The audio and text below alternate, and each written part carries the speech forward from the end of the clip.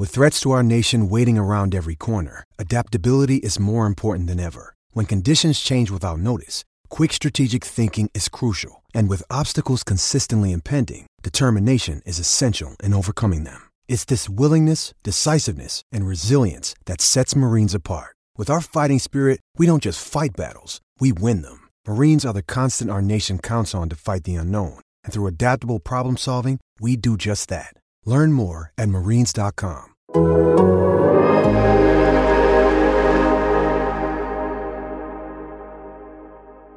Hello and welcome to the Game Theory Podcast. I'm your host, Sam Vecini. We are presented by The Athletic. Today on the show, Adam Spinella is in the building. It's our weekly Sunday show where we break down all of the things that are happening basically across basketball, because once college basketball gets into this, we're going to start talking about prospects. As the NBA continues, we're going to talk about the NBA, and we're going to do a little bit of a breakdown of a variety of things today, including the Lakers 0-3 start now following a loss to the Portland Trail Blazers, as well as we're going to talk about first impressions of the rookie class that we've seen thus far in the NBA. Finally, we're going to do a quick little segment every week now on, maybe multiple times a week, to be honest, given how crazy this race to the bottom in the NBA could be. It's going to be called Tank Watch, watching some of the teams near the bottom of the league. Spins! What's going on, buddy?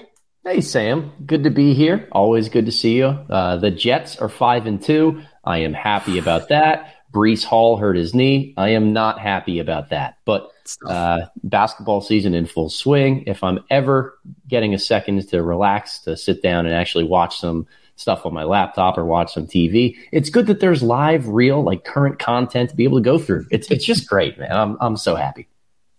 Well, it was great because last night I got a chance to watch India-Pakistan in cricket.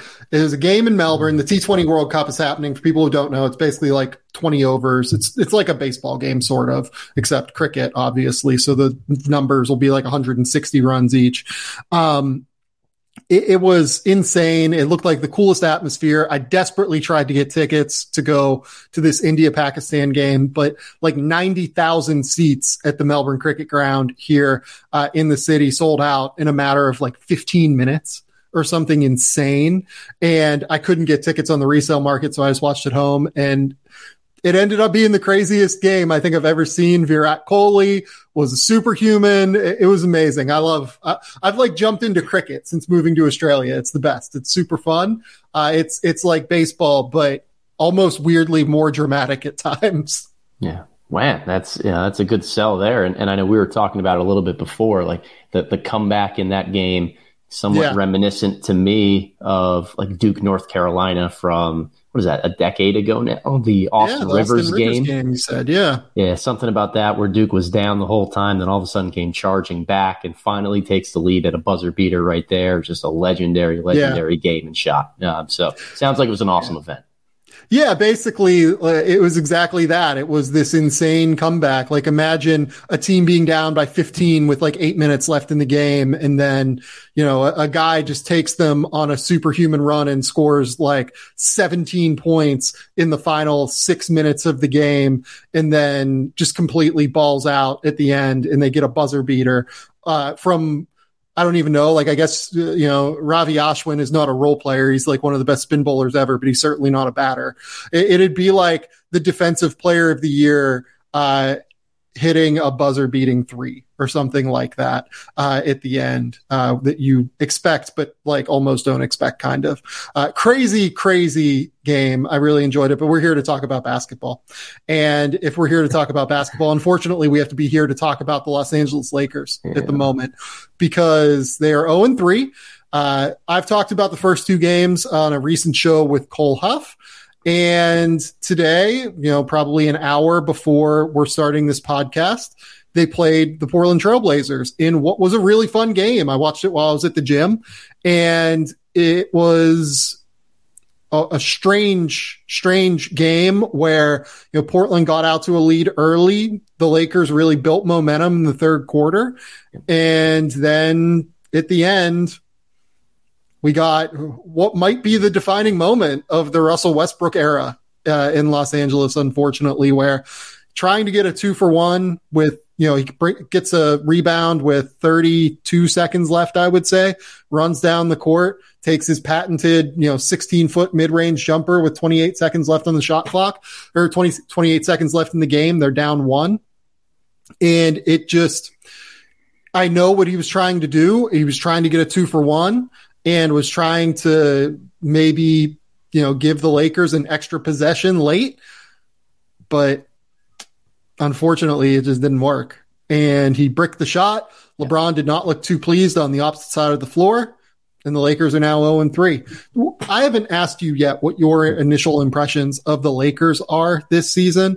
But before I kind of get into my spiel, I'll just kind of give you the floor. What do you think of the Lakers right now? Yeah, I mean, I think today's game with Portland was somewhat indicative of kind of my overall opinion of them, whether it was last year, but certainly bleeding over to this year with a lot more tension building between their 3 stars. They just seem very fragmented, that every player is kind of out there going through their own kind of motions a little bit and not playing off of each other or helping. Each of the 3 stars don't make the other 2 better in a lot of different ways. LeBron James has an ability to make everyone around him better, but not in the same standpoint that he would if they were 3-point shooters and knockdown guys who embrace certain roles. Anthony Davis doesn't look the same to me. He just looks not quite right. I don't really know what to say about that. So for what it's worth on that front, he did kind of injure, I don't know if it was a knee or what exactly he did in the game against, what was it? It was the Clippers on Thursday. It seemed like he kind of came down funky and might still be feeling like the ill effects of that, maybe. Not a serious injury, and I feel like he's kind of gutting it out because the Lakers desperately need to win a game here to start the year. But yeah, I agree that today he looked just a little bit off, but even when he's off, he's still so incredibly impactful. This team's defense is really good. Yeah. Let's just kind of say what it is. They were terrible in the first game against Golden State, and it's because Golden State gets you into rotation so much that it's just really, really hard to guard them. And that's obvious, right? For, Steph, Draymond reasons, Klay Thompson, obviously. They space the floor super well and they get you into rotation. And for a team that has a lot of new pieces, that's just going to be a bitch to guard at the end of the day, right? But the last 2 games against the Clippers and the Blazers, where it's a little bit more ISO heavy, a little bit more, we're going to come down, we're going to have one ball screen, and then we're going to try and, maybe hit a kick out and create a shot that way. Damian Lillard was obviously phenomenal today. In the previous game, there was a lot of guys for the Clippers kind of stepping up throughout the course of the game. I don't think this team is that bad defensively. That's my overarching takeaway still. I don't think this team is that far away from being pretty good, actually. I think you're right there in a lot of different ways. They're built to be a good defensive team. And I think a lot of that comes from kind of the size, the rebounding that they tend to have across every single position. And they're a decently veteran group. I mean, they're younger than they were last year, but certainly still more veteran heavy. It's just the vibes are off. And I've never been a huge vibes guy, but just watching the way that Russell Westbrook interacts with everybody else around there is just, it's tough to watch. And, regardless of what their rotations are, how their ability is to guard 1v1, you see in these late game situations like we had today with Portland, when everybody is kind of going for themselves and it's kind of a your turn, my turn approach, or the worry of how am I going to figure out a way to get to my spots and play my type of game, that unravels in the final 2 minutes of close games. It just does. And, LeBron James has built brilliance for himself by always making the right basketball play. That in late game situations early in his career, he was chastised for passing up shots over double teams and just swinging it to the open guy when he's just making the right play for his team. Yeah. And now I don't think that there's enough infrastructure around him to reward making those right plays, nor are there other guys who really feed into that every single time. So it's just a little bit discouraging to see the offensive end of the floor for their start of the year. Yeah. I honestly wonder if it would make sense to send Russ home at this point. I I don't mean any disrespect to Russell Westbrook's career. I think people who listen to this show and have listened to me for years understand that I actually really respect what Russ has done throughout the course of his career. It's just not a fit here. Like, it's just really not a fit. Like you said, the vibes seem off. That reaction from LeBron at the end of the game just kind of seemed like a guy that was just like, man, what are we doing here? Yep. Like, what I think that, like, the basketball side of LeBron's brain absolutely understands the idea of getting a 2-for-1 in that situation. And he was just like, man, like, what is Russ doing? Like, he's not shooting well. He hasn't shot well the whole year. And like, Russell Westbrook comes off as this incredibly confident human being, but like, he's not this bad of a shooter. Like, he's a bad shooter. Don't get me wrong. Like, he is not known for his shooting, let's say. Russell Westbrook is not like a, let's go 4 for 15 on all twos today 3-point shooter. He's not a, guy that shoots 0 for 11 from the field against the Clippers. And just, like, frankly, I wonder if it gets to everyone, right? Like, we kind of saw it last year get to Russ a little bit, where he kind of stated the idea of, like, hey, like, this weighs on my family. Like, my family sees when you call me Westbrick and things like that. And it's not disrespect to say that, like, it just doesn't seem like Russ looks confident out there in the same. He portrays that level of aggression and that passion for the game. And that's just who he is as a player, right? Like, he's always going to be that guy. But you got to wonder, like, when he goes up for shots, like, is he feeling that level of, I think during Russ's career, he's always felt like he's the best guy on the court. Right. I wonder if that is still there. And if that isn't there, is it having an adverse effect on his shooting? Because he's not this guy. Like, he is not, like, 4 for his last 36 from the field or whatever the hell he is now. Right. I feel like I feel for Russ a little bit, but it's not working. And I wonder if it's just kind of time to end this. Well, he's always been the hardest worker, Russell Westbrook, and he gains his confidence not just from his ability, his elite athleticism, but working hard and doing the same thing over and over and over again is what breeds confidence. But when you're doing the same thing over and over and over again, and it's not working and it's not succeeding, and that same work ethic that you put in isn't bearing out results, where does your confidence really come from? I always say that in order to age gracefully in the NBA, you need to be able to be a good jump shooter. And that's just not something that Westbrook has added to his game with the same type of urgency. Again, it's not that he's this putrid shooter as he's kind of showing right now, but the catch and shoot ability, the willingness to stretch his game to 3 and play more of an off-ball role, that's how guys tend to age gracefully. And what we're seeing right now is just kind of the building up of all of the frustration that goes into the process of trying to play his game the way he always has and seeing it's not necessarily working. The Lakers they don't have enough 3-point shooting to surround all of that to make it work on the offensive end of the floor. And we've seen it, like Matt Ryan has gotten a little bit of run. Isn't it? Like, it's contagious, right? Yeah. Like, this team knows it's not the best shooting team, but knows that it has to take threes because the NBA is just a math game, right? Yeah. Like, at this point, if a team takes 25 more threes than you in a game, it's just really hard to overcome that, even if they shoot 30% on them. Right. It's just tough because even if they shoot 30% on those extra 25 threes, that's like an extra, what is it? Like 8 points or something like that. 7 points. It's just hard. It's hard to overcome 7 or 8 points of a deficit just based off of math in a game, let alone, anything else. So it just is a situation where you have to take these threes, but it just becomes so difficult to overcome.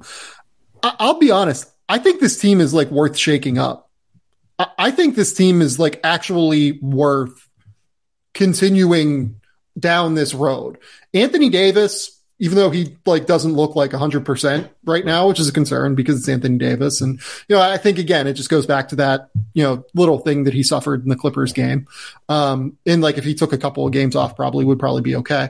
That doesn't come from me as a doctor. That's just like a total guess. He's playing really well defensively. The Lakers as a whole, with Anthony Davis, the Patrick Beverley minutes, LeBron James looks fairly engaged defensively, I think. Like, this team is good defensively. Austin Reeves is like a smart defender. Juan Toscano Anderson is like a useful guy to have out there. I think this team is actually genuinely worth shaking up, not something that they should like just throw in the towel and like move off of, right? Like they shouldn't be like, oh yeah, let's just wait until the off season. This team is good defensively and you can find shooters on the market. The Indiana Pacers are sitting there. They're an absolute like train wreck defensively and are not going anywhere with Buddy Hield this year. There are other shooters out there that I'm sure you could find. I think that this team is really just like shooting away from being pretty okay. Yep. Like not just being pretty okay, but like you look at the West right now and, this is so fucking early in the season, right? So like take all of this with a grain of salt, but the Clippers look like they're going to, kind of breeze through the regular season a little bit, right? Trying to get guys like Kawhi Leonard and John Wall some blows here and there where they can. The Pelicans look amazing. The Blazers look a little bit better than what people thought. The Nuggets, I think, are probably going to be really good. The Grizzlies, I think, are going to be really good. Dallas's defense has been not particularly awesome, in my view, and they're going to have to figure out how to defend with Christian Wood because they can't keep Christian Wood off the court at this point. Yep. He's too good offensively. Their offense is running way too well with him on the court. Yep. The Timberwolves have looked kind of messy, I think, in their 2 games. I think that's going to take some time. I agree. So the Lakers are in this position where they have an actual chance to make the playoffs, I think. Like, not just the play-in. Like, they could, if they make a move and LeBron James and Anthony Davis stay healthy throughout the year, based off of what we've seen, they're really just shooting away.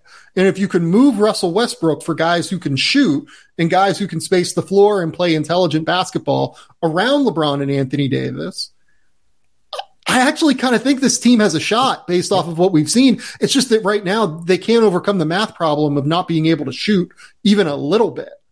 Right. And in those moments, like Matt Ryan is the one kind of specialty shooter that they have on this roster. And in any time that he plays minutes, you can see their defense starts to tank a little bit because he's got such a bullseye on his chest for opposing teams to hone in on. So they've got to be able to find the right balance for a lot of that.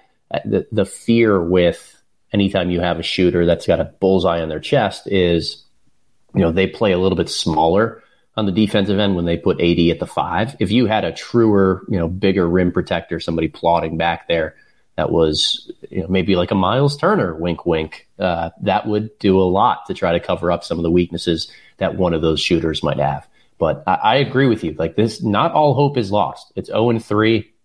The vibes are off. There's something going on with Westbrook and Davis that doesn't have them looking like they're, I don't want to say buying in, but just not playing very confidently. And I think that both some small roster tweaks and finding a way to address that situation can really get them back on track. Okay, let's jump into the rookies because that's the whole reason that we wanted to podcast today was about the rookies. Let's take one quick commercial break here and just get that out of the way. And then we'll jump in and talk about Paolo Banchero to start, I think.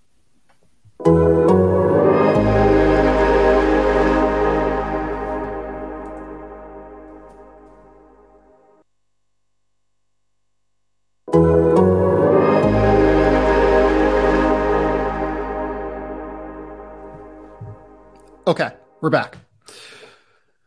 The rookie class has been really fun. Yeah. It's been so fun, hasn't it?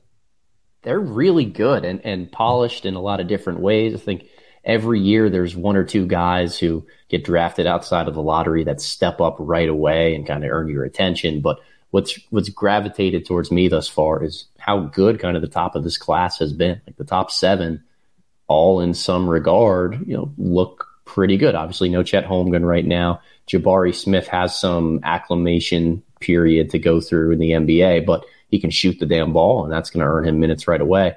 Everybody looks good in that top group. So I'm really pleased with the early returns thus far.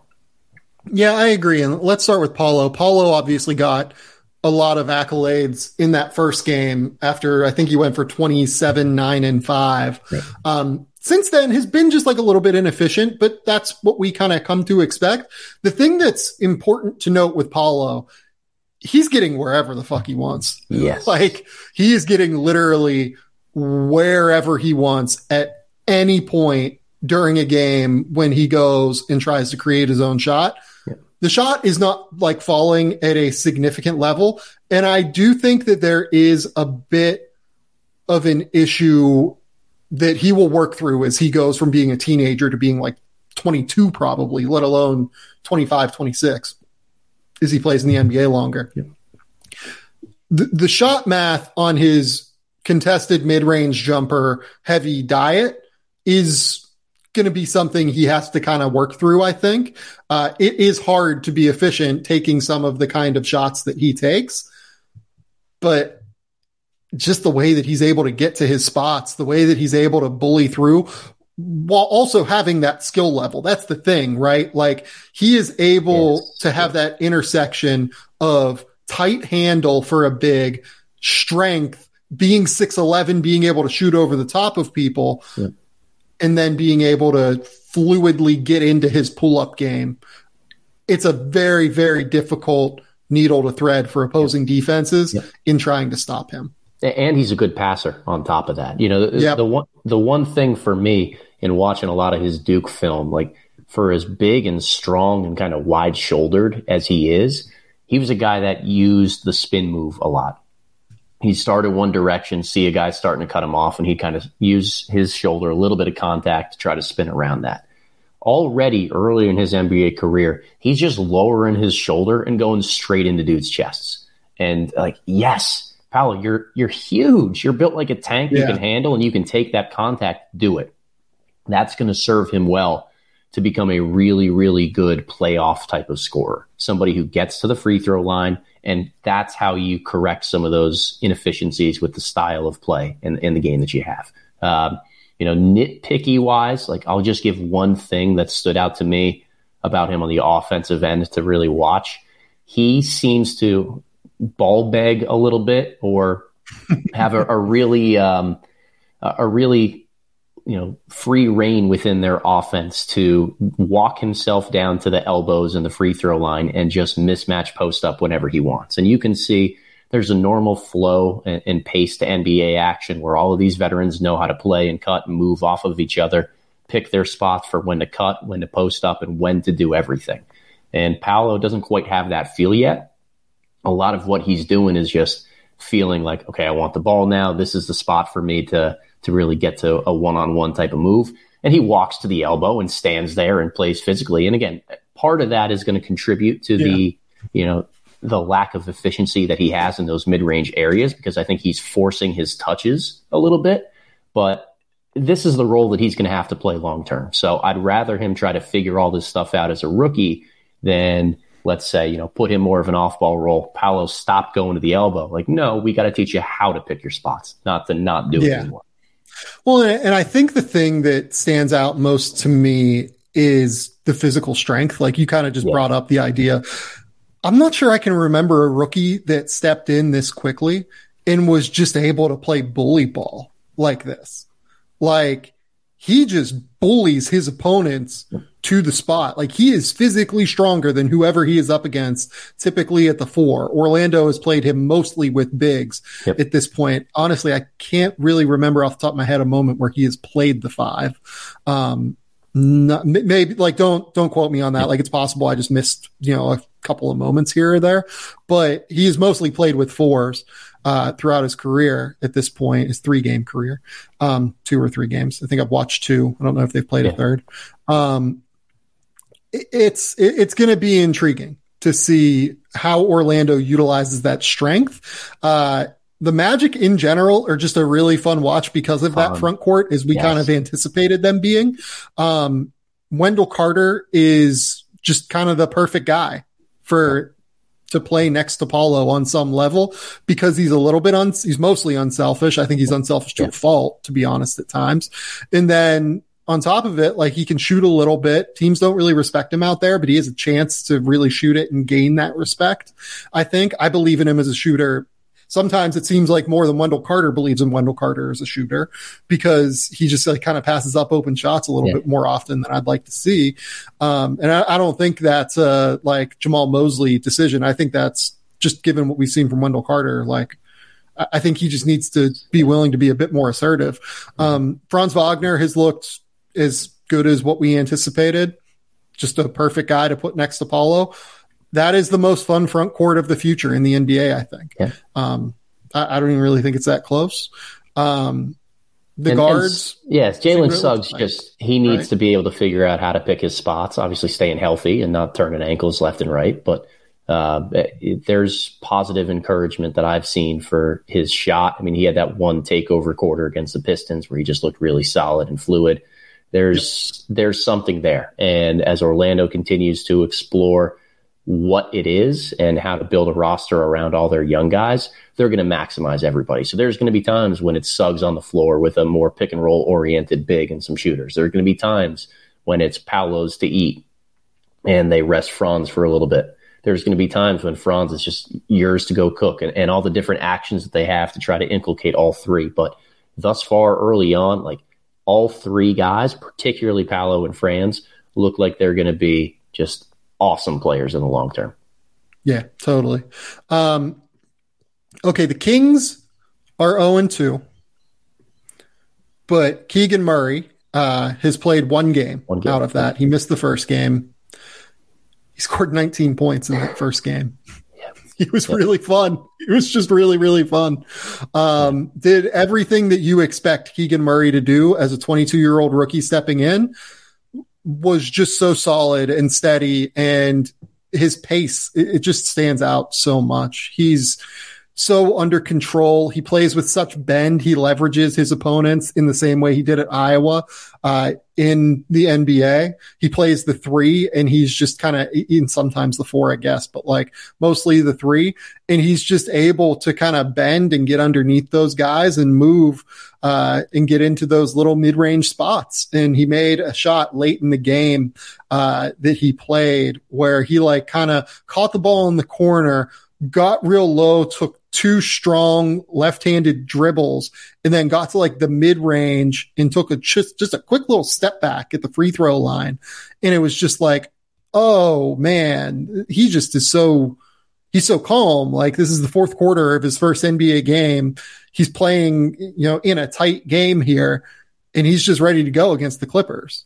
He looks really good, really, really good. And it's more so the fact that he doesn't have many holes in his game, and he plays a style that's conducive to just, again, making the right play. I know it's something I talk about a lot as a coach, but if you can just go out there, take what the defense gives you, and you're versatile enough to impact the game in multiple different ways, you're going to be a positive player in the NBA. And he's solid on the defensive end of the floor. The shot looks great. That's the one thing that's catching my eye. Like, the shot looks really good, really smooth. He's confident in it. And I love his ability to play off Domantas Sabonis with all of the high posts and elbow touches that he's going to get in that Sacramento office. That, Murray being a solid cutter, somebody that can come off of handoffs and, like you said, take one or two bounces and either muscle his way into the lane or just very controllably go to a spin move, some sort of a step back jumper from like 12 to 15 feet. He's got a lot of different things in that regard. I'm a big, big, big fan. The Kings' schedule to start the year is going to throw Keegan Murray and the Kings, frankly, just straight into the fire. They had Portland without Keegan Murray to start at home. Then they had the Clippers. Now they have Golden State tonight. This game starts, I think, in like 15 minutes. Then they have Memphis at home, then Miami at home. They get a reprieve against Charlotte, although Charlotte, seems to be playing hard right now, at least. 2-1, baby. Yeah. Then they have to go to Miami, to Orlando, to Golden State. They play Cleveland. Then they play the Lakers, Golden State, Brooklyn. I mean, It's just a loaded schedule to start the year. And look, we're kind of in like the era of the NBA where it feels like there are very few off games, right? Yeah. There are very few off days, like at least right now, while everyone seems to be competing in relative terms, where even like the Spurs can catch the Sixers, in a game where Joel Embiid, still doesn't look totally right. And maybe we'll talk about that at the end, but like, it's really, really difficult to find a spot where it's just a win, right? Like where you feel like, okay, this is just going to be a win. The good news for the Kings is that they obviously played LA last night and they play Golden State tonight. This is the only back-to-back in that stretch. So maybe they can catch like a couple of other teams, sleeping a little bit. They're a younger roster that is really going to push the tempo and run with De'Aaron Fox, and they're going to make it tough on you offensively with that 2-man game with Fox and Sabonis. So maybe they can catch a team, but that schedule is just miserable to start. And the Kings, where they do get lucky, is you look a little bit later in the year, kind of in that like midpoint of the year. You do kind of think there's a chance that they could get some wins later on. But they're just going to have to not lose confidence and kind of fight through it, I think, early on. Yeah, the last thing on the Kings for me, De'Aaron Fox is pulling from three a lot more and a lot more confidently than I remember him doing. And I think that that's only going to serve the entire offense really well. Obviously, it's too early in the season for the law of averages to kind of bear out what type of shooter he's going to be. But really positive for his development. His form looks really good. He's shooting it confidently. Teams, if they can't go under those ball screens, it's going to be game over for, defending the paint against Sacramento. Yeah. No, I think that's totally right. Let's go to Jaden Ivey now. Jaden has been just incredibly fun at this point. He's averaging 18 points, 5 rebounds, 6 assists. He's turning it over. Let's be clear about that. The turnovers are definitely an issue in that backcourt in general. Even though Cade has just been much steadier even than he was last year, continues to, just kind of get caught occasionally, as rookies or second-year players do, right? But it's just the explosiveness.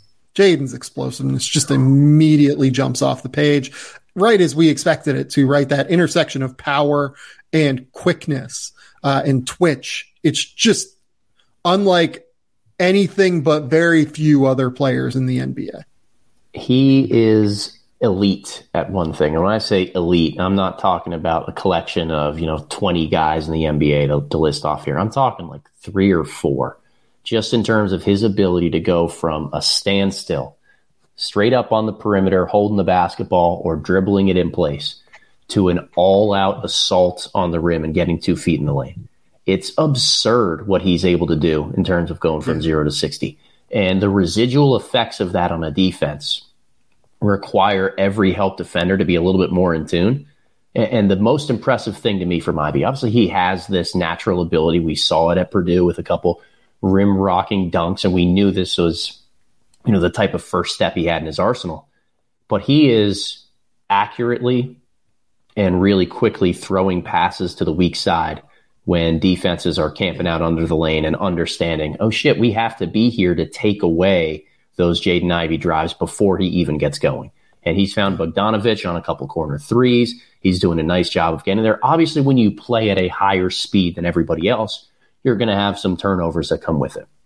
You have less time, less opportunity to, there's just a smaller margin for error when it comes to making those accurate plays and reads. But I'm so encouraged by what we're seeing with him and how Detroit is just giving him the reins a little bit to be him. They're not trying to turn him into this off-ball player so that Cade does everything. They're saying, when you're in, let's operate through you. And he's a walking paint touch. To me, that's still the most valuable thing to have on offense, is a way and a very reliable source of getting the ball towards the basket without having to work for it too hard. And that's what Ivey can do. Well, and I like the way that they're having Cade and him kind of share the offense a little bit, where it's like, if it's early in the offensive piece, they're going to try and get Jaden the ball quickly. They're trying to get him the ball on the move a little bit more often, which is really, really valuable given his explosiveness. He just gets downhill in those situations before anyone can stop him. The shooting is something that, I don't know how long this is going to hold up, right? But so far he's made 46% of his threes.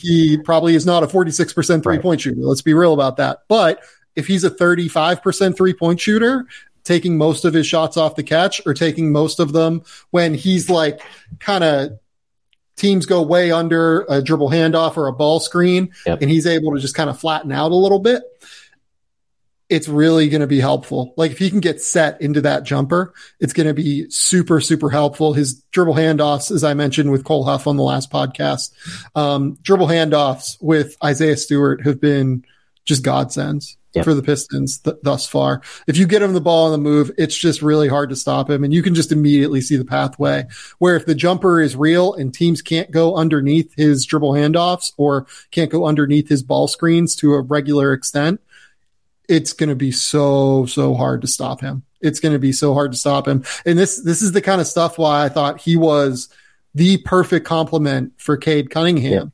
because the thing that Cade is he's deliberate with the ball. He is a guy that plays at pace.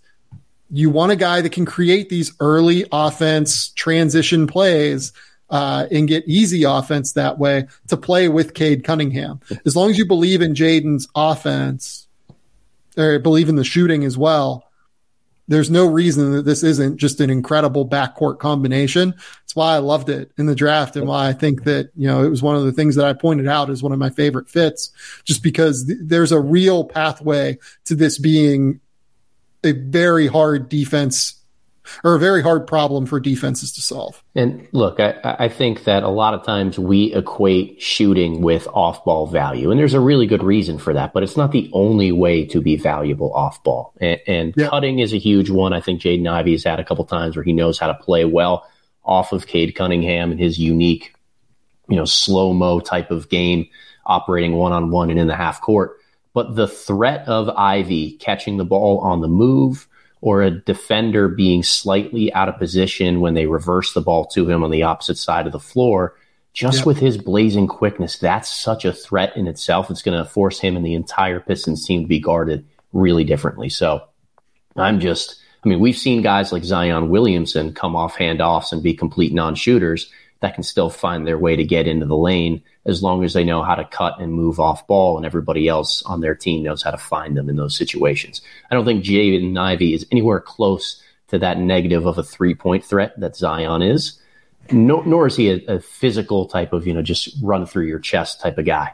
But if he gets a half step on anybody else, he is getting to the basket. He's getting 2 feet in the lane.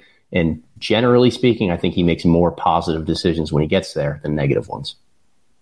Okay, let's go to the best rookie in the NBA thus far. It's Ben Mathurin. Yeah.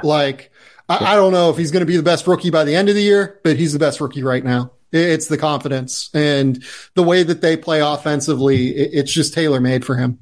He has been incredible as a driver, just a confident, aggressive driver toward the basket in that very well-spaced Rick Carlisle offense. The shooting obviously has been real. He's scoring 24 points a game, and he's coming off the bench right now. They're going to start him eventually because they can't keep him out of the starting lineup. But goodness, Ben Mathurin has just been everything that I thought he was. I ranked him at 5 pre-draft. I absolutely loved Ben. I think he is a stud, and I am just excited to watch him continue to develop because all of the tools are there. He is explosive. Some of the pull-up threes he made oh my goodness. Yeah. Are you kidding me? It's just, the confidence is endless. The skill is real. He can shoot it. He is an explosive athlete. It's just all there. Benedict Cumberbatch Mathurin. He looks awesome. And it's the combination of physical athleticism for his finishing ability near the rim. He hangs in there a little bit longer than you think. He handles contact well. He plays pretty large. I know he's listed at about 6'6", but he plays a little bit larger than that when he's attacking downhill. He's thicker and stronger than what you think he is looking at him. He carries his, what is it? It's like 215 pounds, 200 and probably, I guess maybe 215, 220. He carries it really, really well. Yep. And he uses angles and shoulders. He's got pretty flexible hips in that way, so he can get downhill quickly. But it's the combination of that finishing ability with something that I call shooting awareness. We know he's a really good 3-point shooter. He's got those cojones that I always say for the deep pull-up range and just the confidence to take those. But he's really good off screens and moving around the perimeter. And the shooting awareness comes in for every time he catches the ball, he seems to make the right decision on the move. Yep.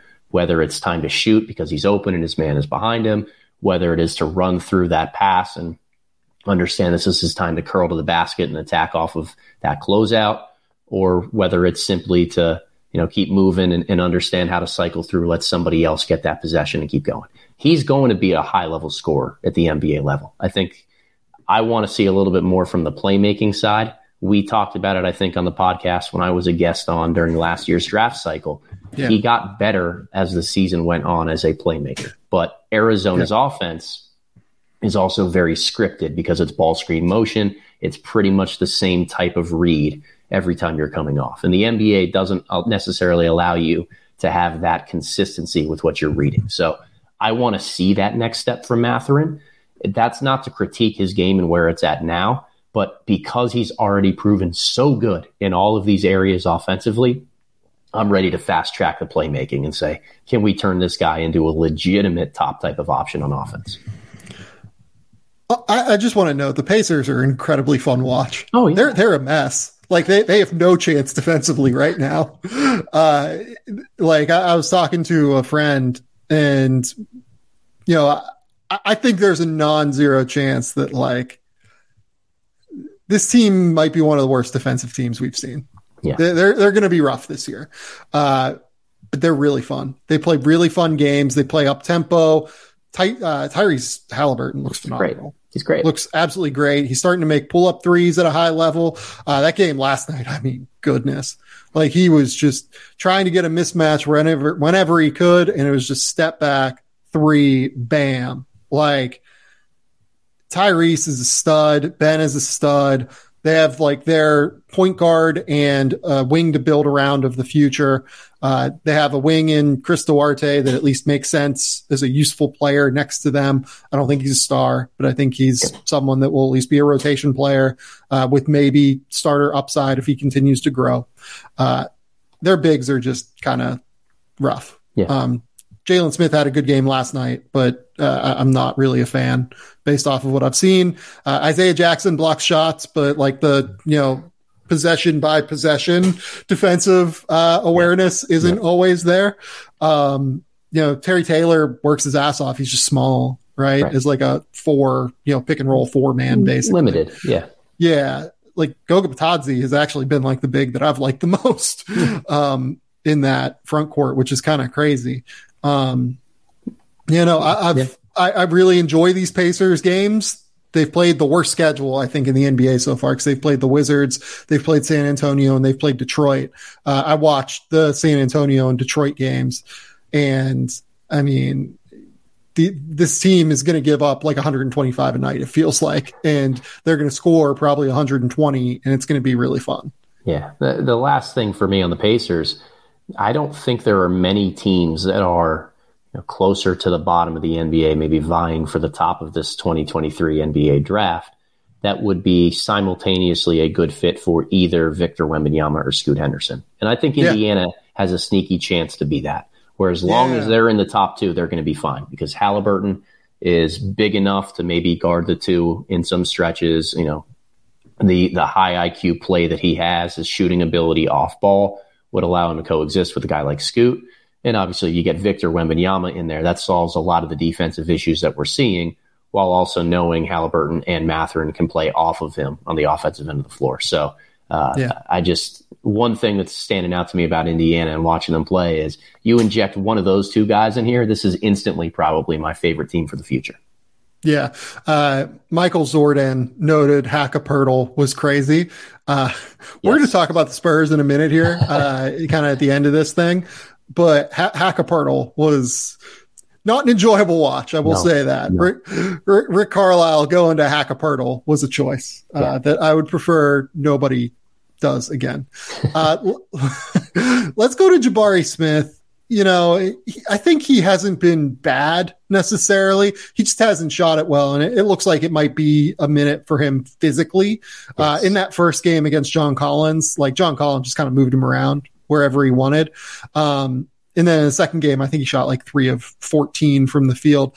I'm not worried about the shooting. Like that's going to come around. He's going to knock down shots at a high level. And the thing for the Rockets is it feels like they haven't really created easy shots for him yet. A lot of what Kevin Porter is really good at as a ball screen player is finding the roller, particularly. Yeah. He's not terrible at kickouts, but he's much better at creating shots for the roller than he is at looking outward. Jalen Green is still obviously developing as a passer. Their backup point guard situation, a lot of times it ends up being like Jalen staying in the game and kind of running the show a little bit. Yeah. They haven't created easy looks for Jabari yet. And that's where it's going to be that's where things need to happen for him a little bit more organically and where you'll see the efficiency rise. I think once he starts getting more and more open threes, because they'll come eventually. It's just that I don't think that this Rockets backcourt is necessarily tailor-made to create him the open shots. Yeah. The good thing about Jabari is that he has been very aggressive in hunting his own shot, which is something like, for instance, people kind of melted down about in the summer league, first couple of games, right? Yeah. Where he was just like kind of a bystander a lot of the time. It's clear that they've empowered him to go and try and chase his own shot, which is really, really valuable.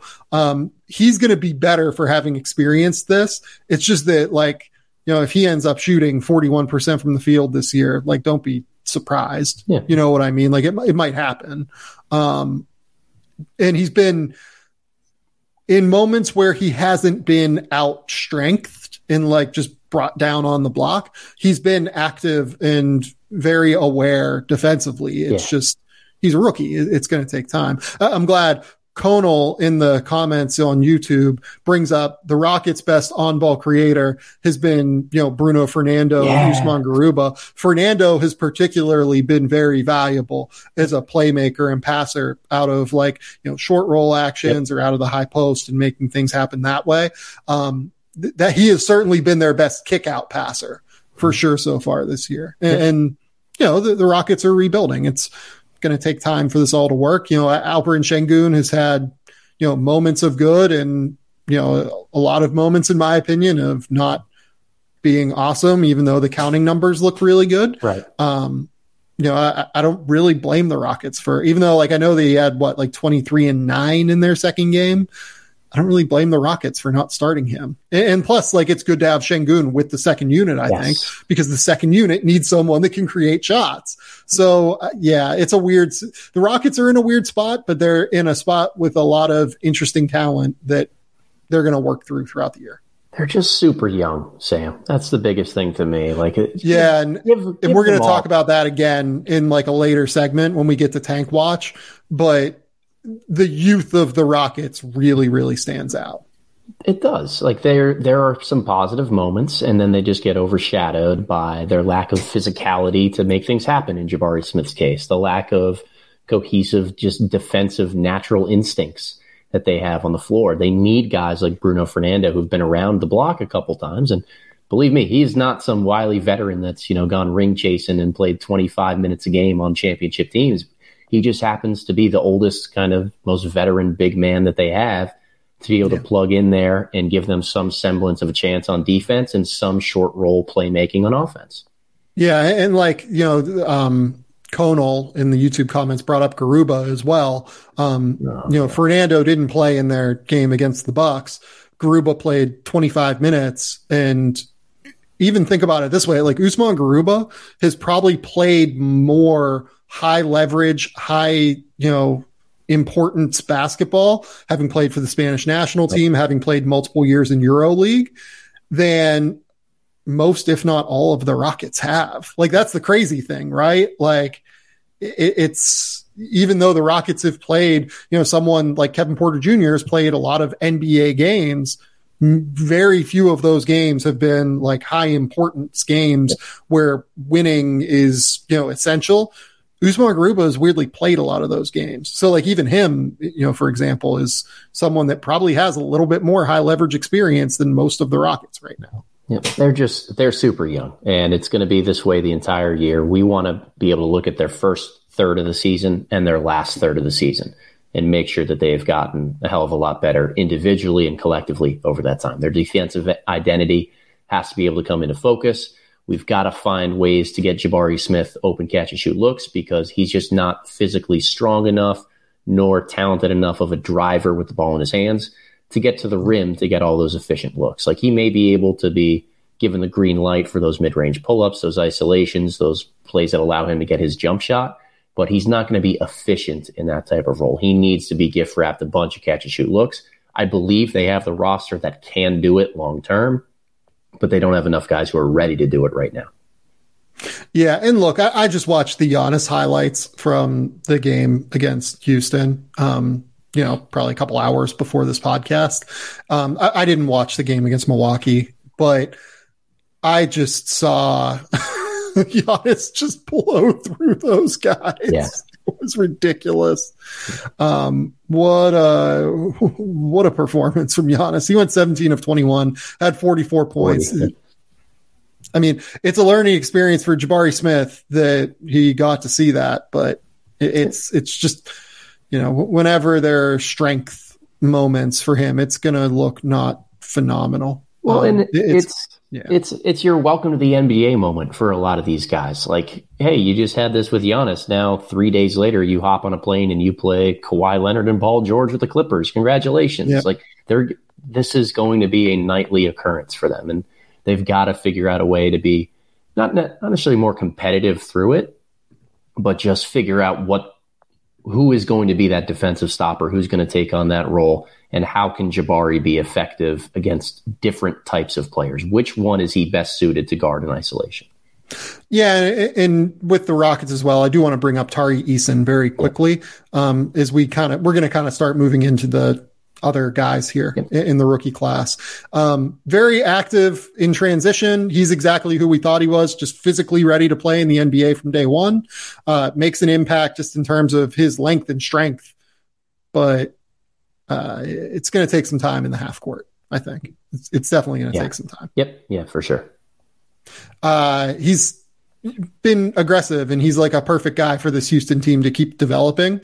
There are times where I think he has looked just as good as Jabari, if not better than Jabari, just because he's a little bit stronger. But even so, like we saw, it was another one where John Collins in the first game was able to take him on the block even and kind of push through him. So, once Tari gets to be 24, that's never going to happen because Tari is going to just grow into being an absolute like man child, I think, and just be so physically strong that it's going to be hard to deal with him even. But yeah, I think that, the Rockets are in a very real developmental place. They really need Jayshawn Tate back. And I think it would probably help them to even get Ty Washington back, where like Ty can maybe eat up some of these like Daishen Nix, Josh Christopher minutes that are just, they're not good. Like they're not strong minutes, I would say is the fair way to put it. Yeah. I mean, I'm looking at their kind of box score right now from the Bucks game. I think the only player who logged minutes that isn't on their rookie contract or in their first 4 years of the league was Boban, who played 4 minutes in that game. So, I mean, just so young. We got to give them time. Yeah. Okay, let's go to Shaedon Sharpe now. Portland Trailblazers. I just love the way that the Blazers are using Shaedon Sharpe. They're making it as easy as humanly possible for him. It seems like they don't even want him to dribble, which is great. Like they just want him to stay in the corner. They want him to knock down shots. They want him to run off with some actions from time to time, and they want him to cut back door, and they want him to use his athleticism defensively, and they want him to use his athleticism on the glass. It is so simple, and I love it. It's exactly what he needs to be able to play a role in the NBA from day one. And these are invaluable reps that he's going to be able to continue to get throughout the course of the start of his career.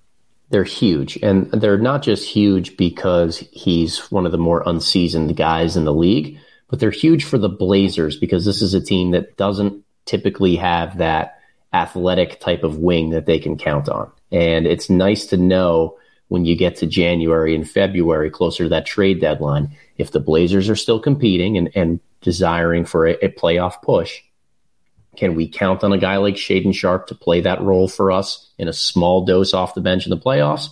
Or do we need to go for a veteran? And look, rookies in the playoffs, they rarely contribute much that's very meaningful. But at least if you know you can keep it simple and he can succeed in that simplicity, you're going to have something to rely on. I think the Blazers have enough smart, high IQ veterans to be able to maximize that and make sure they don't over leverage Shaedon or put him in a position that he's going to be uncomfortable. That's where having, Dame at the point running the entire show on the offensive end is going to allow him to get those easy shots.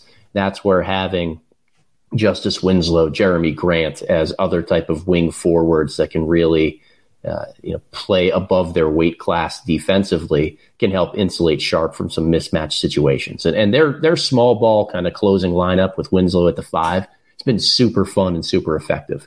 I like what I've seen from Portland, and both on the defensive end of the floor, what they've brought and what it means for Shaedon Sharpe and his long-term development. Just a really, really encouraging start. Forget the wins and losses that they're 3-0. They're doing a lot of right things up there. Well, and it's been so great to see Damian Lillard just absolutely obliterate people. There are a few things I enjoy more than watching Damian Lillard just absolutely annihilate the NBA. Just the most fun dude to watch because there are no greater competitors, and there is nothing quite like watching him just absolutely make back-breaking 3 after back-breaking 3 when he's on a hot streak, and then blow by someone because they have to play super tight on him because he just made 3 straight back-breaking 3s, and you have to make decisions on how you're going to guard him. Just a phenomenal, phenomenal player. The second thing is, you mentioned what the Blazers are doing defensively and how their infrastructure looks pretty good. I'm a little bit worried about Jusuf Nurkic. Oh, for sure. At this point, I don't think he has looked particularly good at this point in the year. But in the first game, I thought it was really interesting that they closed with Justice Winslow essentially as a small ball 5 that is very creative in terms of lineup construction. They're just going to switch everything. They're going to make you guard Dame in space. They're going to make you guard a lot of really difficult things. I love it. I absolutely love it. Winslow put the clamps on Sabonis late in that game, a stronger, more physical type of, guy who loves to play in the post like Sabonis, just could not get any traction on Winslow. I don't know how sustainable this is over the course of an 82-game season. They've got to be able to solve, the first 44 minutes a game and not just the final 4 with a closing small ball lineup like that. And, figuring out what to do with Nurkic is going to be a huge portion of that. But it's allowing them to win and stay in tight games down the stretch. So if Lillard can go off, they're going to have a shot against anybody. Yeah. Okay. What rookie do you want to go to next? Has there been anyone that kind of jumped off the board for you? I just want to give a quick mention to Jalen Duren in Detroit. Yeah. Awesome double-double on opening night. And then you can see the learning curve that he's going to have when he plays against some really good bigs or teams that just know how to attack you on the defensive end of the floor. So it's going to be an up and down type of season for him where he'll commit some dumb fouls. He'll be out of position once or twice on the weak side rotating, but I love his rebounding activity and emphasis on that end of the floor. I think he's going to be switchable, Sam. I really do think that he's going to be able to guard at least functionally enough in isolation situations on the perimeter that his lateral quickness and his movement is impressive to me. He's the youngest guy in the NBA, and he looks strong as hell and not physically out of place out there. There's a long learning curve for big men to be consistent on a night in, night out basis defensively. But I do think that he's at least shown he probably should have gotten drafted a little bit higher than he was. Maybe. Yeah. Yeah. Like should have gone ahead of Johnny Davis. I think that's clear. But I'm not sure. I'm not quite sure that I am like all in. I've loved what I've seen from Jalen Duren so far. Like the fact that he's the youngest player in the NBA and has been able to play real minutes as a backup for Detroit. Detroit has kept it very simple. Yes. Go rebound, go rim run, and try and like not get destroyed defensively, basically, is the entire goal. It's limited thus far and limited in the way that we kind of have thought that it would be limited with Jalen Duren, right? He just looks like he belongs, like physically in his movement patterns. Yes. Yeah. Yeah. He looks like he belongs. That's the absolutely critical thing. In that Pacers game last night, it was just a really good example of the fact that he's just kind of not ready to play defense in space yet. And that's okay. Like it's not the worst thing in the world that a guy who's freaking 18 years old is trying to play like defense in the NBA in space against a team that like can really, really space you out. For as bad as I think they are defensively, they are very dangerous offensively. But look, all positive, like for Jalen Duren that he's able to even get those reps right now. Right. All very, very positive that he's able to do these things. And like, look, we'll see where it goes for Jalen Duren. Yeah. I guess is what I would say. He's doing everything he can to stay in the rotation once Marvin Bagley like ever gets healthy at some point. Yep. One more rookie I would want to give a quick nod to is Christian Braun for the Denver Nuggets. Love him. And this is a guy that you and I both loved. We both thought he was going to be able to get minutes early. It's the connective tissue type of feel to his game, that there's very little that he forces on either end of the floor. He can get into guys' shit and move his feet laterally while pressuring the basketball. That's a huge thing when you're a little bit undersized of a wing, is being able to provide pressure in that regard. Offensively, he doesn't take bad shots. He knocks down his catch and shoots. He's a solid guy at attacking closeouts and knows when to do it. And his game just pops around so many veterans in Denver. That's a really shrewd pickup for a team whose second unit is going to be kind of the story of their regular season, right? We know what we're going to get when Jokic is on the floor. Are they going to be able to score enough, produce enough, get stops when they go deep into their bench to win enough regular season games to take home court throughout the postseason? And Brown being a really solid piece just moves that needle in the right direction for them to be so. Okay, so I want to talk real briefly. Actually, no, I'll save this guy for the Tank Watch segment. But two other guys that I think we should note: Jake LaRavia. Everyone jumped off the Jake LaRavia, bandwagon whenever he struggled in summer league. When that's just like the last circumstance where you would expect someone like Jake LaRavia to succeed. LaRavia has immediately been able to step in through the first 3 games for the Grizzlies, be a very consistent catch and shoot guy who does not get destroyed defensively, just keeps it very simple against Houston. I thought he was outstanding, made 3 or 4 threes in that game, was aggressive on the glass and did really, really well. Against Dallas, I thought that some of the issues he might have in space defensively stood out a little bit more, but much more positive than negative for Jake LaRavia so far. Looks like a very real, bench player right now for Memphis. Yep. And Memphis, I always just gush over their organizational development, their identification of talent and everything that they do. But when they get young guys, they play them. They give them the opportunity to not just get minutes on the floor, but play in a role that they know is going to suit them long term. And like we talked about with Shaedon Sharpe, not overburden them from day one. It's why LaRavia is able to look a lot better now with really good, smart players on the floor than he did in Summer League. Yeah. No, I think that's totally right. The second guy is Walker Kessler. Yeah. The Utah Jazz have probably been the team that has, surprised people most throughout the course of the start of the year. I mean, they're up 10 on New Orleans right now. I haven't watched any of that game. But just looking through, Walker Kessler has played 15 minutes and has 8 rebounds already. Walker Kessler is averaging 9 points, 8 rebounds in 20 minutes per game, and he's just ready to go as a rim protector from the jump. This is exactly what we thought Walker Kessler was. He's a terrific drop coverage defender. He was the best shot blocker in college basketball last season. Arguably one of the best shot blockers we've seen enter the NBA draft statistically based on college performance in the last, I think, 15 years. Like his block rate numbers are absolutely staggering at Auburn. Yeah. It's just, can he ever take that next jump to being anything more than a drop coverage defender who can play in space in the playoffs, or who can play in space in like real minutes that matter? We haven't seen any of that yet, but he looks like a rotation player, where the Minnesota Timberwolves originally took him, and then he was moved to the Utah Jazz in the Rudy Gobert trade. Where that team took him, it's production commensurate with that spot.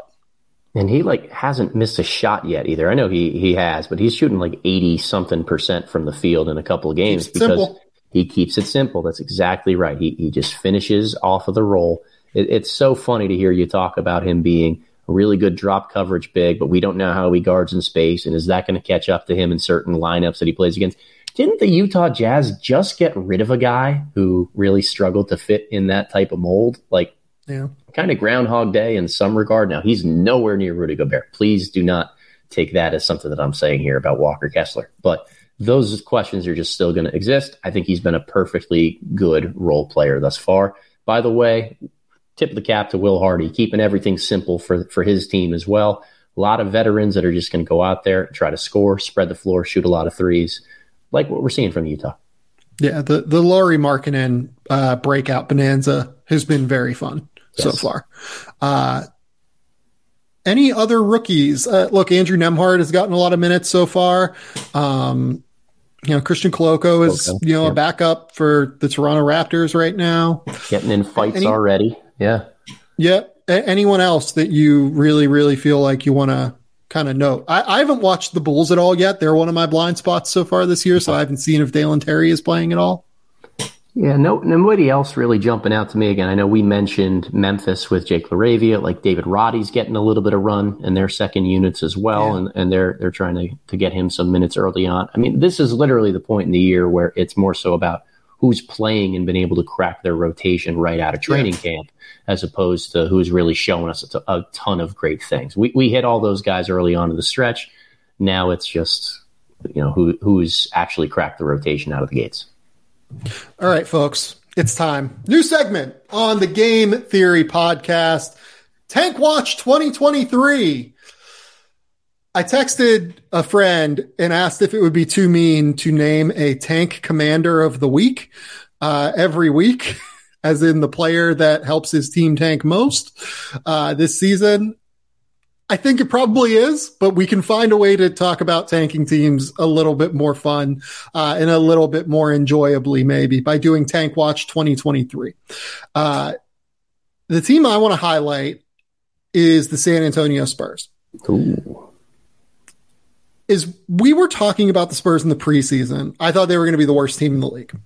And it was based on the idea that they just didn't have any star power whatsoever. And I thought that their depth would really catch up with them. And that might end up being the case, right? A lack of depth is going to be a real concern, especially if they move guys like Doug McDermott and Josh Richardson. But I think the thing that I really drastically underrated with the Spurs is that the guys that are in their rotation and starting lineup, they're not first and second year guys. They're third and fourth year guys. Trey Jones is in his third year. Devin Vassell is in his third year. Keldon Johnson is in his fourth year. Devin Vassell and Keldon Johnson already look like a genuine starting wing combination in the NBA. Jakob Poeltl, I believe, is in his seventh year at this point and is ready to play. He's ready to actually make an impact, on a good team, in my opinion. But if I was the Spurs, I would not move him because he's actually really good. He can be their starting center of the future, in my opinion. He's still young enough to be, to have that moniker, in my opinion. So the fact that there are guys that are in their starting unit are in their third and fourth, and in this case, seventh year outside of Jeremy Sohan, who I'll get to in a minute. I think that I probably underrated that a little bit coming into the year, that their guys have experience. They have that like kind of adjustment already made, and they're a little bit more cohesive and a little bit more polished, especially with Greg Popovich as their coach, than what maybe I expected them to be coming into the year. This is definitely a better team than Houston. Like they are better than Houston. Like no questions asked. Yeah. Houston, Indiana, like Detroit to some extent, maybe Orlando, like all teams that are just younger in that regard. I think you hit the nail on the head there with Vassell and Keldon. And Trae, a little bit different because I don't think he's received a ton of NBA minutes coming into this season. He was a little bit more of their third string point guard, G League type of option. He got some minutes late in the year last year, though, where like he got a chance to like really develop, and that's part of his game. He's just so smart and polished, and he is who he is as a player. He actually looks like a very real, great, like maybe not quite starting NBA point guard, but he is no question going to be like a high leverage backup at the very least in the NBA. The Spurs are better than what I expected, and I think that a lot of what they're doing is pretty sustainable. Just because Jakob Poeltl does all of the little things and is a great, great, great defender. Devin Vassell and Keldon Johnson are genuinely good players. Trey Jones, I think, is a legit, maybe top 40 point guard in the NBA, let's say, something like that. Having those guys, I think, gives them, plus Josh Richardson, Doug McDermott, even someone like Gorgie Jang that can come in off the bench and just give you like 10 minutes of physical basketball. They might not be like, unless they make some real moves in Tank Watch 2023, they might not quite be at the level of tanking them is what we thought coming into the year. Part of the reason for that, Sam, is that Devin Vassell seems to be taking the leap. That if there's one guy who needs to be their late clock creator on the perimeter, that was the biggest question we had coming into the season. DeJounte Murray is gone. Who's going to be able to create their own shot or create an easy shot for others? And I think that Trey Jones is the create the shot for others guy. I think Devin Vassell is a create shot for himself guy. He looks really confident and smooth getting to the mid-range and then using a little bit more of a hesitation to get to the rim.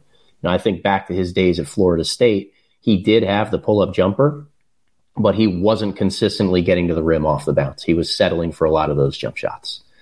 He looks a lot better, more confident, more fluid with the ball in his hands on the offensive end, while also being a solid catch-and-shoot guy. I was so high on Devin Vassell pre-draft because he's essentially 3-and-D plus. He's a guy that can be really good off-ball offensive player, a high-level defender, and there's that plus upside to be able to do something with the ball in his hands. He's finally actualized that, and it looks like it's to an extent that even I didn't predict that he would get to. Really, really thrilled with Vassell and his development. I think that trading DeJounte Murray into having a low-leverage situation, low-pressure situation, I should say, for him to be able to develop in this regard is just going to be huge for him long-term. I'm so happy for him.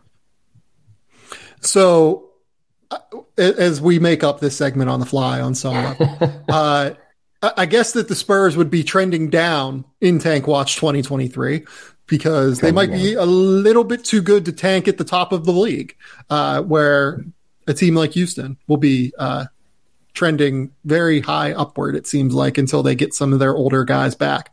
Is there a team that you've noticed that's trending up in Tank Watch 2023? It's hard not to go with my dear Charlotte Hornets on this one. It's really hard. They've been okay 2-1 so far. They're 2-1. They're okay. Have you looked at their backcourt? Yeah, it's not. Ideal. It's not what you'd expect there from an NBA roster. Shout out Dennis Smith though. He's been good so far. Like he's actually been like genuinely an NBA point guard, which is nice. Yeah. Let me ask you something on the Spurs real quickly here, Sam. Yeah. Does Jakob Poeltl's lack of free throw shooting ability and therefore the challenges that would come with playing him late game therefore diminish his trade value on the open market? I think it's something that teams they could look to acquire Jakob Poeltl really have to consider. They also have to consider the fact that he's an unrestricted free agent at the end of the year and would be no guarantee. Look, I think Jakob Poeltl is probably like a top 15 starting center in the NBA, given the fact that he is an incredible screen setter. He has improved his touch around the basket now. Like he's averaging 16 and 9 this year, or 16 and 10, it looks like. His passing has really improved. Like I think he is a top half of the league starting center, to be honest. But a team that's acquiring him really has to consider the fact that like the Jakob Poeltl is going to be a thing. If he can be a 61% free throw shooter, like he's been thus far, he'll hurt you. If you do that, you can't really hack him in that way. So it's really important, I think, for his potential trade value and for the Spurs moving forward, if they decide to keep him, for him to continue to trend that way. If he can make those shots, and again, like I think his touch around the basket, like actually looks like it's improved. He's hit some hook shots. He's hit some little mini like jump hooks around the basket. It's not just finishing right at the rim anymore. I don't know. I wouldn't move him. Like that's my hot take. Like if I was the Spurs, I think that, John Hollinger, I brought up the idea to him, like, could the Spurs renegotiate and extend Jakob Poeltl? Apparently he seems to think that they can't. And I'm sure John is right. So I shouldn't say seems. John told me they can't because he's on a 3-year deal as opposed to a 4-year deal. And this is another example of the NBA's collective bargaining agreement just being a disaster when it comes to extensions. And it's something that the league desperately has to clean up in its next collective bargaining agreement. Yeah. Teams should be able to extend players without as many restrictions as what they currently have right now. So they can't use their cap space to renegotiate and extend him. But I would be trying to come to some sort of like preemptive agreement on a deal if I was them. Like, look, this summer, we really want to keep you. We really want to pay you. We have no issues giving you like a 4-year, $70 million contract, $72 million deal. Like, just know that like that's coming, and maybe try and, do something along those lines. They have all the cap space in the world. They can do that, obviously. Yeah. But yeah, no, I really quite like Jakob Poeltl. And he the other thing with him is he is exceptional for a developing backcourt and wing combination because of his screen setting and because of his IQ as a screen setter and roller.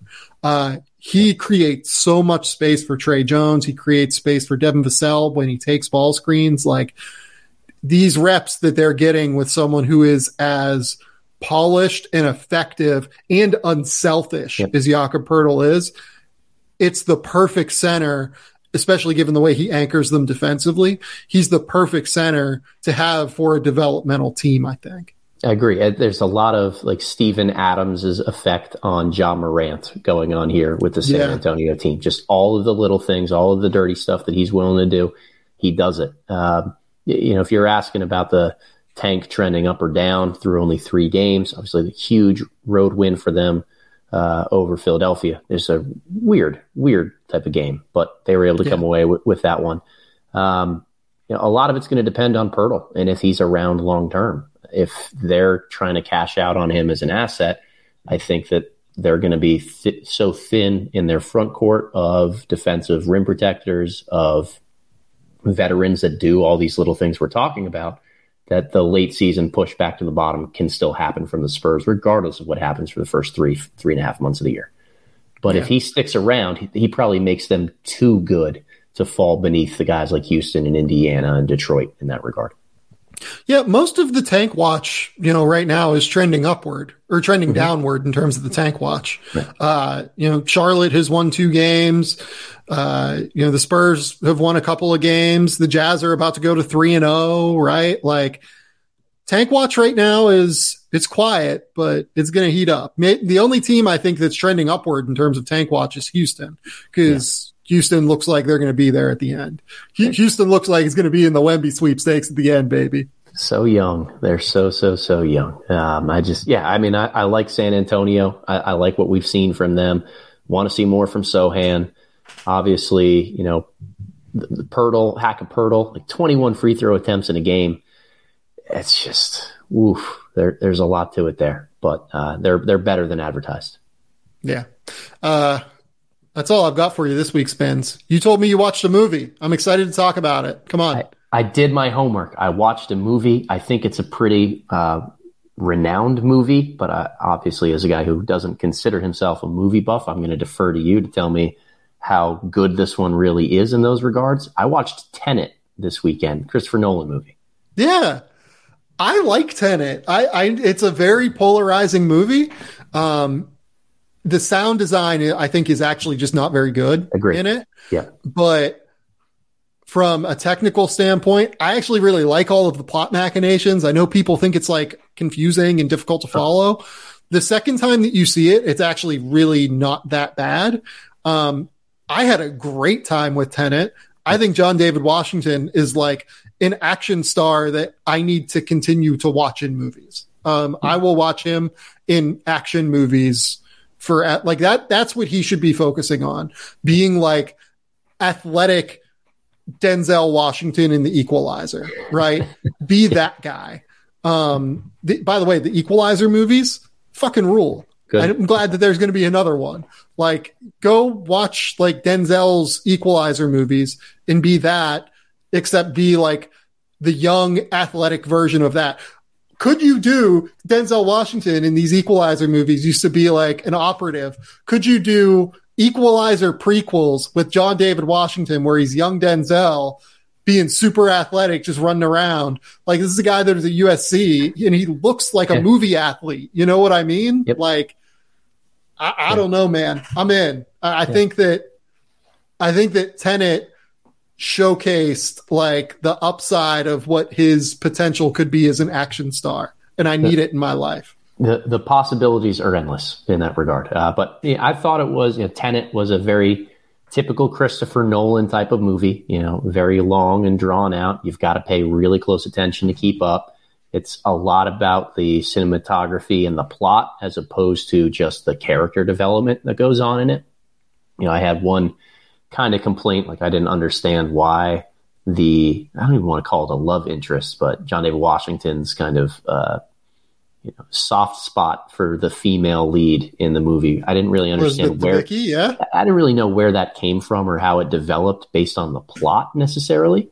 But it certainly was a part of the driving force of the movie. Other than that, I thought it was excellent. And I tend to like Christopher Nolan movies. Like The Prestige is my favorite movie of all time. So this was an easy sell for me.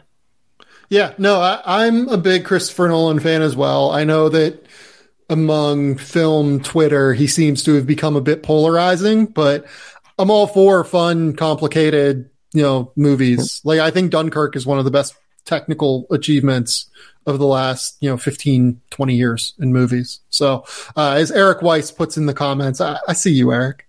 Reacher 2 coming soon. Reacher season 2 can't get here soon enough, baby. We're ready. We're ready for dumb action again. I love it. I might rewatch Reacher season 1 as soon as I get done with House of the Dragon tonight. Very cool. What did I watch? I watched The Stranger, which is a movie on Netflix. I've only watched one movie this week, partially because of the Cricket World Cup. The Stranger is with Joel Edgerton and Sean Harris. Sean Harris is the guy that's the bad guy in the 5th and 6th Mission Impossible movies.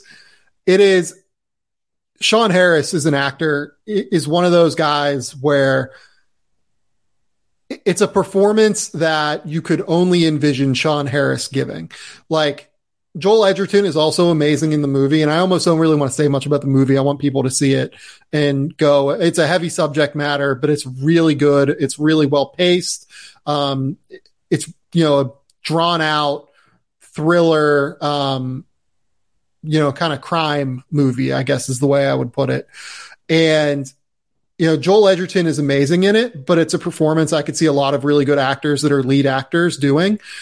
The performance that Sean Harris gives is something that I think only Sean Harris could give, and like make you feel the things that you feel about this actor and this character, with him being kind of gross, and like downtrodden. It's very strange. It's a good movie. It's an Australian film, So, obviously shout out to my Western Australian compatriots here in the country, but I would watch The Stranger. It's like an hour and 40 minutes, but it's really, really good. I'll add that. I just got to start a list of all of these recommendations you give me here at the end of these podcasts. You don't have time to do this shit. You have to go coach a high school basketball team. You're right, but I still need a list. Come on. Spins, tell the people where they can find your work. Yeah, follow me on YouTube at my name, Adam Spinella. The Twitter is at @thebox_and1_. The Substack page is all linked from there, but we're in college basketball preview mode. Tomorrow, first conference preview coming out from the Substack page. Excited for that. And I think we're only about 2 weeks away from start of games and start of the season there. So exciting times. Go to The Athletic. Keep me employed over there. I did top 20 positional rankings of guards, wings, and bigs for college basketball purposes, that is, across the entire country last week. Those will be relevant for the entirety of the preseason until we see these people play, and then I will burn them with fire. I have a mock draft coming this week. Little secret for the people that listen to the podcast. The literally 5 figures worth of people that listen to the podcast. Little secret, but it's coming this week. We're excited. We're going to talk about it next week on the podcast probably, but keep it locked here. We will be back with more on Tuesday probably.